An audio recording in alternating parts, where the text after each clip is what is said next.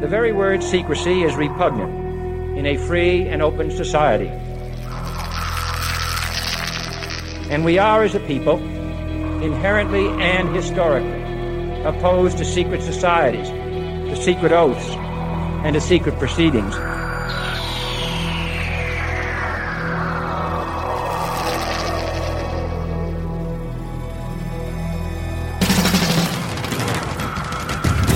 The questions you always had. The answers you were never given. The place to seek the truth. Welcome to Veritas.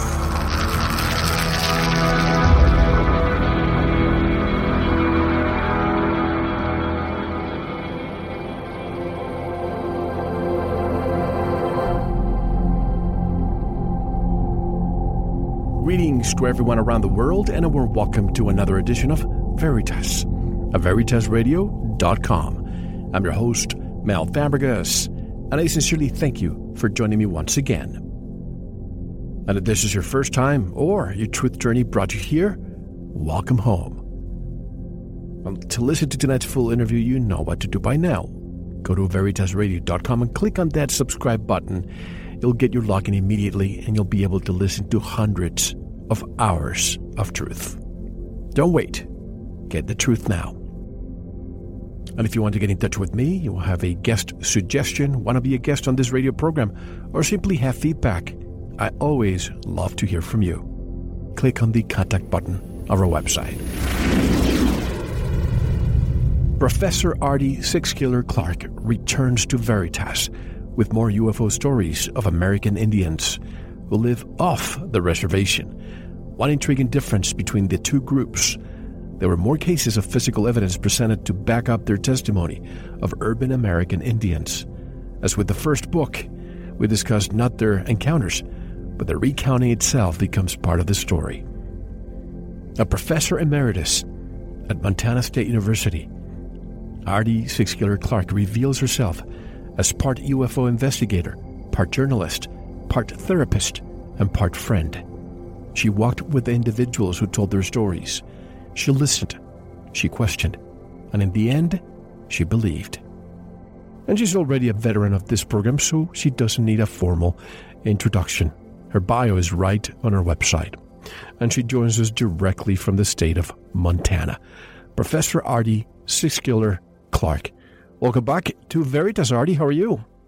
I'm doing fine. We're in the middle of a storm here. We got snow predicted, so we're all bundled up. You have snow predicted when it's 100 degrees where I am. Well, lucky you. Yes, snow, and right now it's raining, and it's 50 degrees, so... Well, you have a landline, so hopefully that storm wouldn't cause any problems with our conversation today. But Ardy, this is your third book, am I right? Right. What is the difference between these stories and the other books? Well, my first book, I focused on stories I had collected on the reservation. Many of them, I think the majority of them, were elders. The second book, years ago, when I was a teenager, I wanted to follow in the footsteps of these 18th century explorers who are regarded as the fathers of American archaeology, and who discovered the ancient cities of the Maya in Central America and Mexico. And so I wanted to follow the trail that they had taken, and along the way, I gathered the ancient stories of the Maya, and I talked to people about current and contemporary stories of UFOs and encounters. And this third book is about American Indians who live off the reservation, who have as many encounters, if not more, than those who live on the reservations.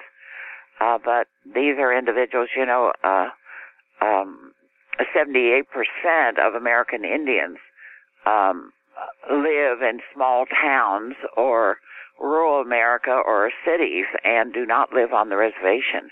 And a lot of people don't realize that the majority of the people who live on the reservations are full-blood, as opposed to those who live off the reservation who are not full-blood, but are counted on the rolls of American Indians, and may or may not have direct contact with their tribes and participate in ceremonies and so on.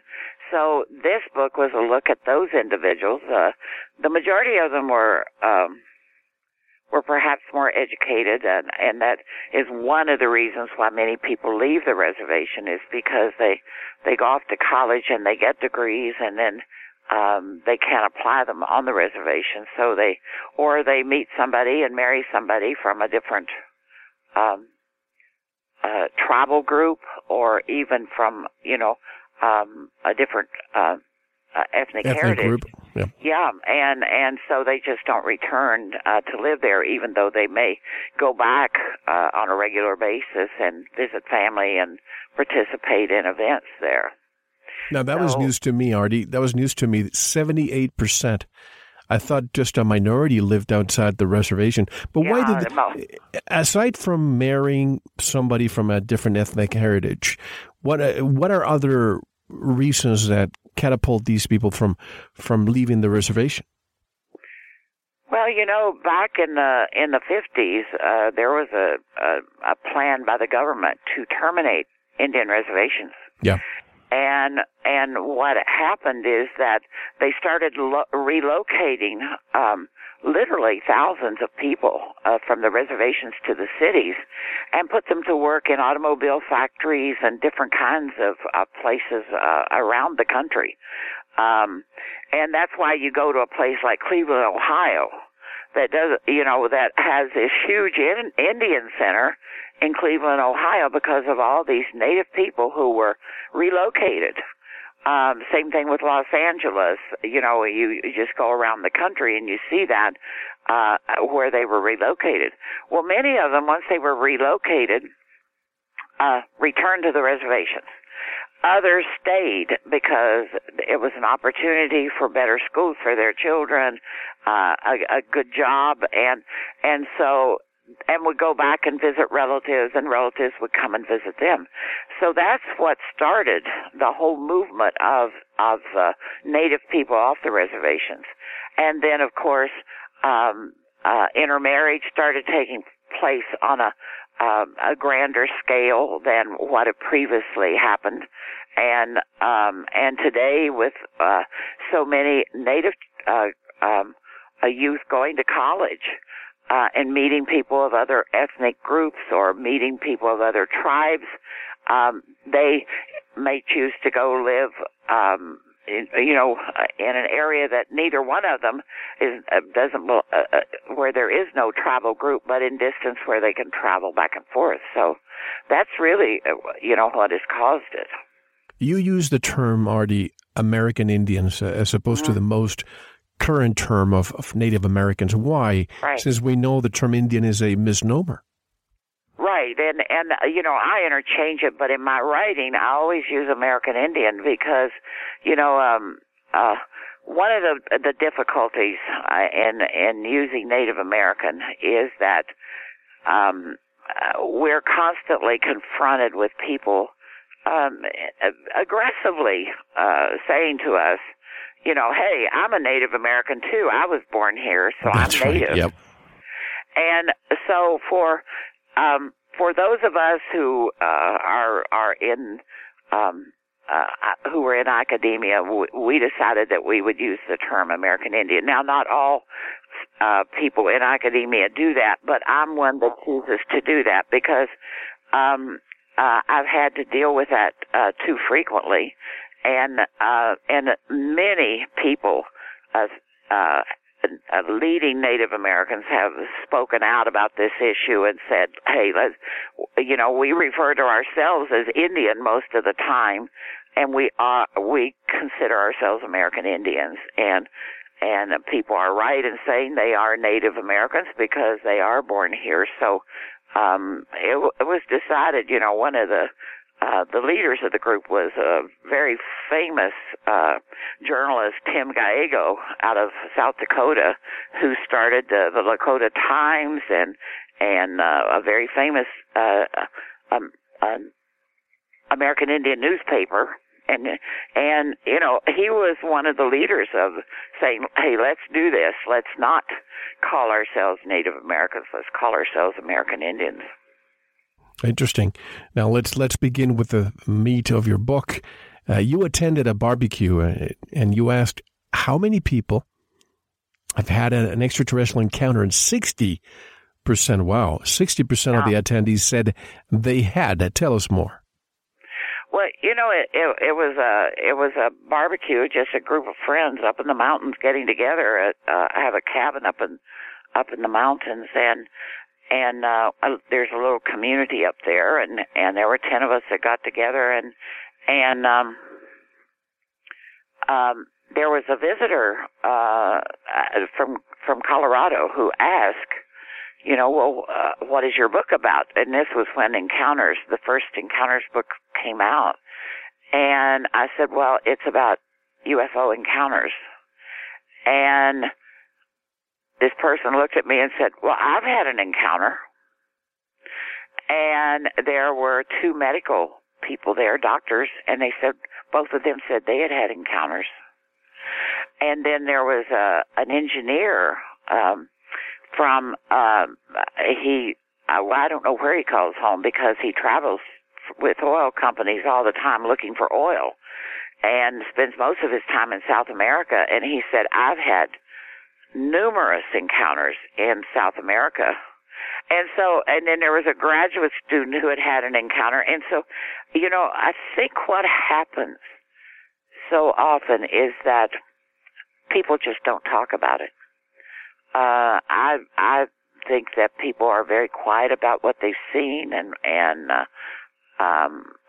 if they've had an encounter, an actual encounter with an entity, that they think people will laugh at them, criticize them, or think that they're, you know,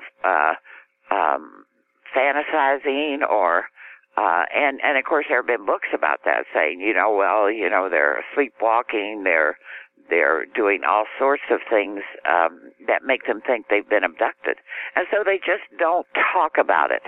And that was a good example, you know, of you know, and I challenge people to ask their friends, how many of you have had an encounter?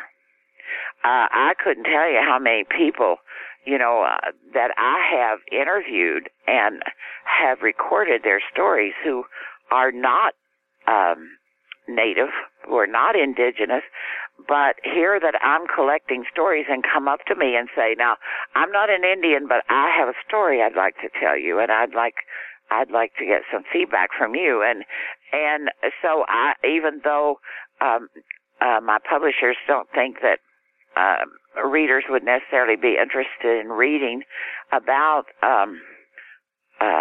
non-indigenous people, I still collect those stories and listen to them, and I've heard some remarkable stories. And people will say to me, now, I haven't told this to anybody else, and, you know, and I don't, if you write something about it, please don't tell who I am or where I'm from, you know, that kind of thing. And there's always that concern that people will make fun of them, or they'll lose their job, or just all sorts of things that people come up with why they don't want their stories known.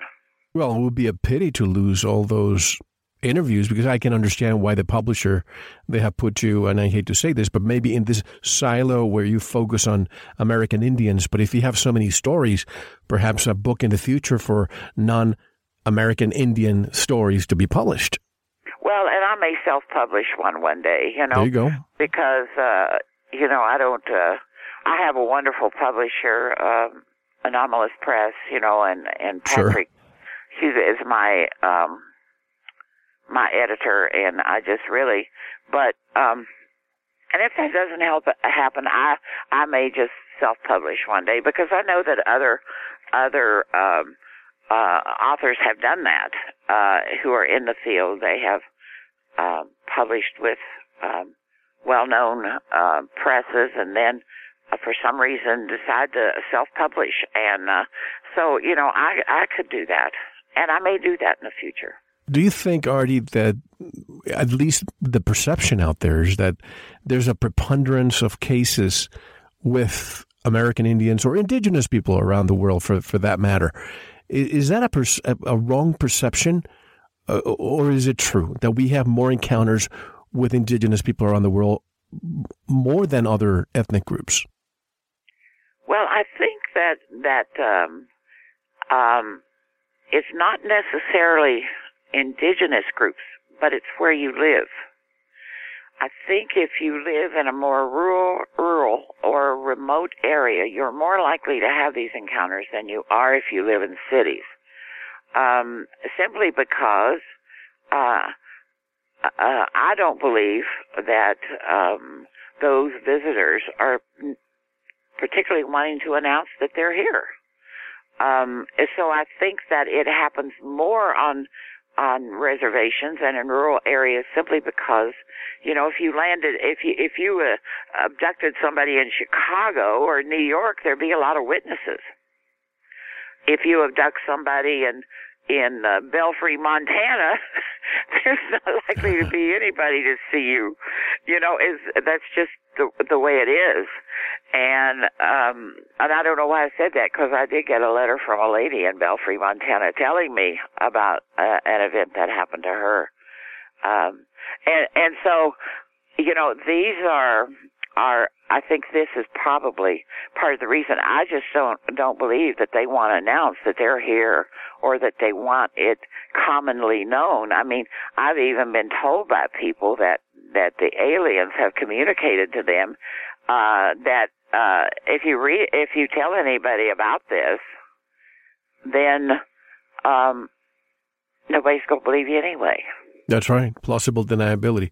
Now, I wonder, Ardy, if in the era before the internet, people would have been more open and motivated to share their stories than today. And I say this because now with social media, a photograph or a story can be published for the world to see. And many people may not want their stories out unless they remain anonymous. Did any of your witnesses express this concern?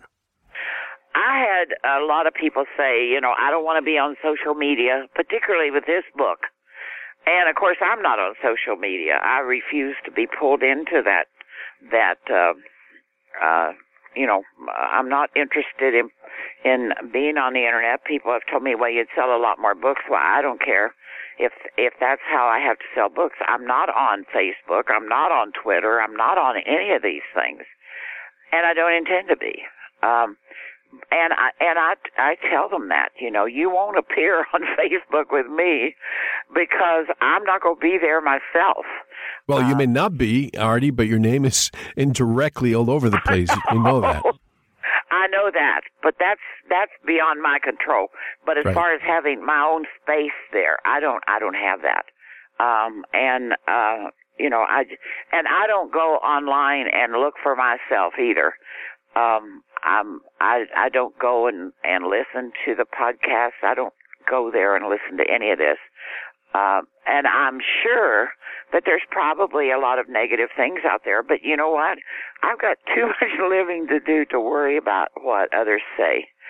And my professional career is over. I'm retired, and retired with dignity and respect. And this is something I'm doing not because I intended to do it, but a few years ago, about 8 years ago, maybe by now, I was asked to come out of retirement after I had retired at Montana State University and to conduct an evaluation of a tribe, a tribal federal grant that had been issued for like $5 million.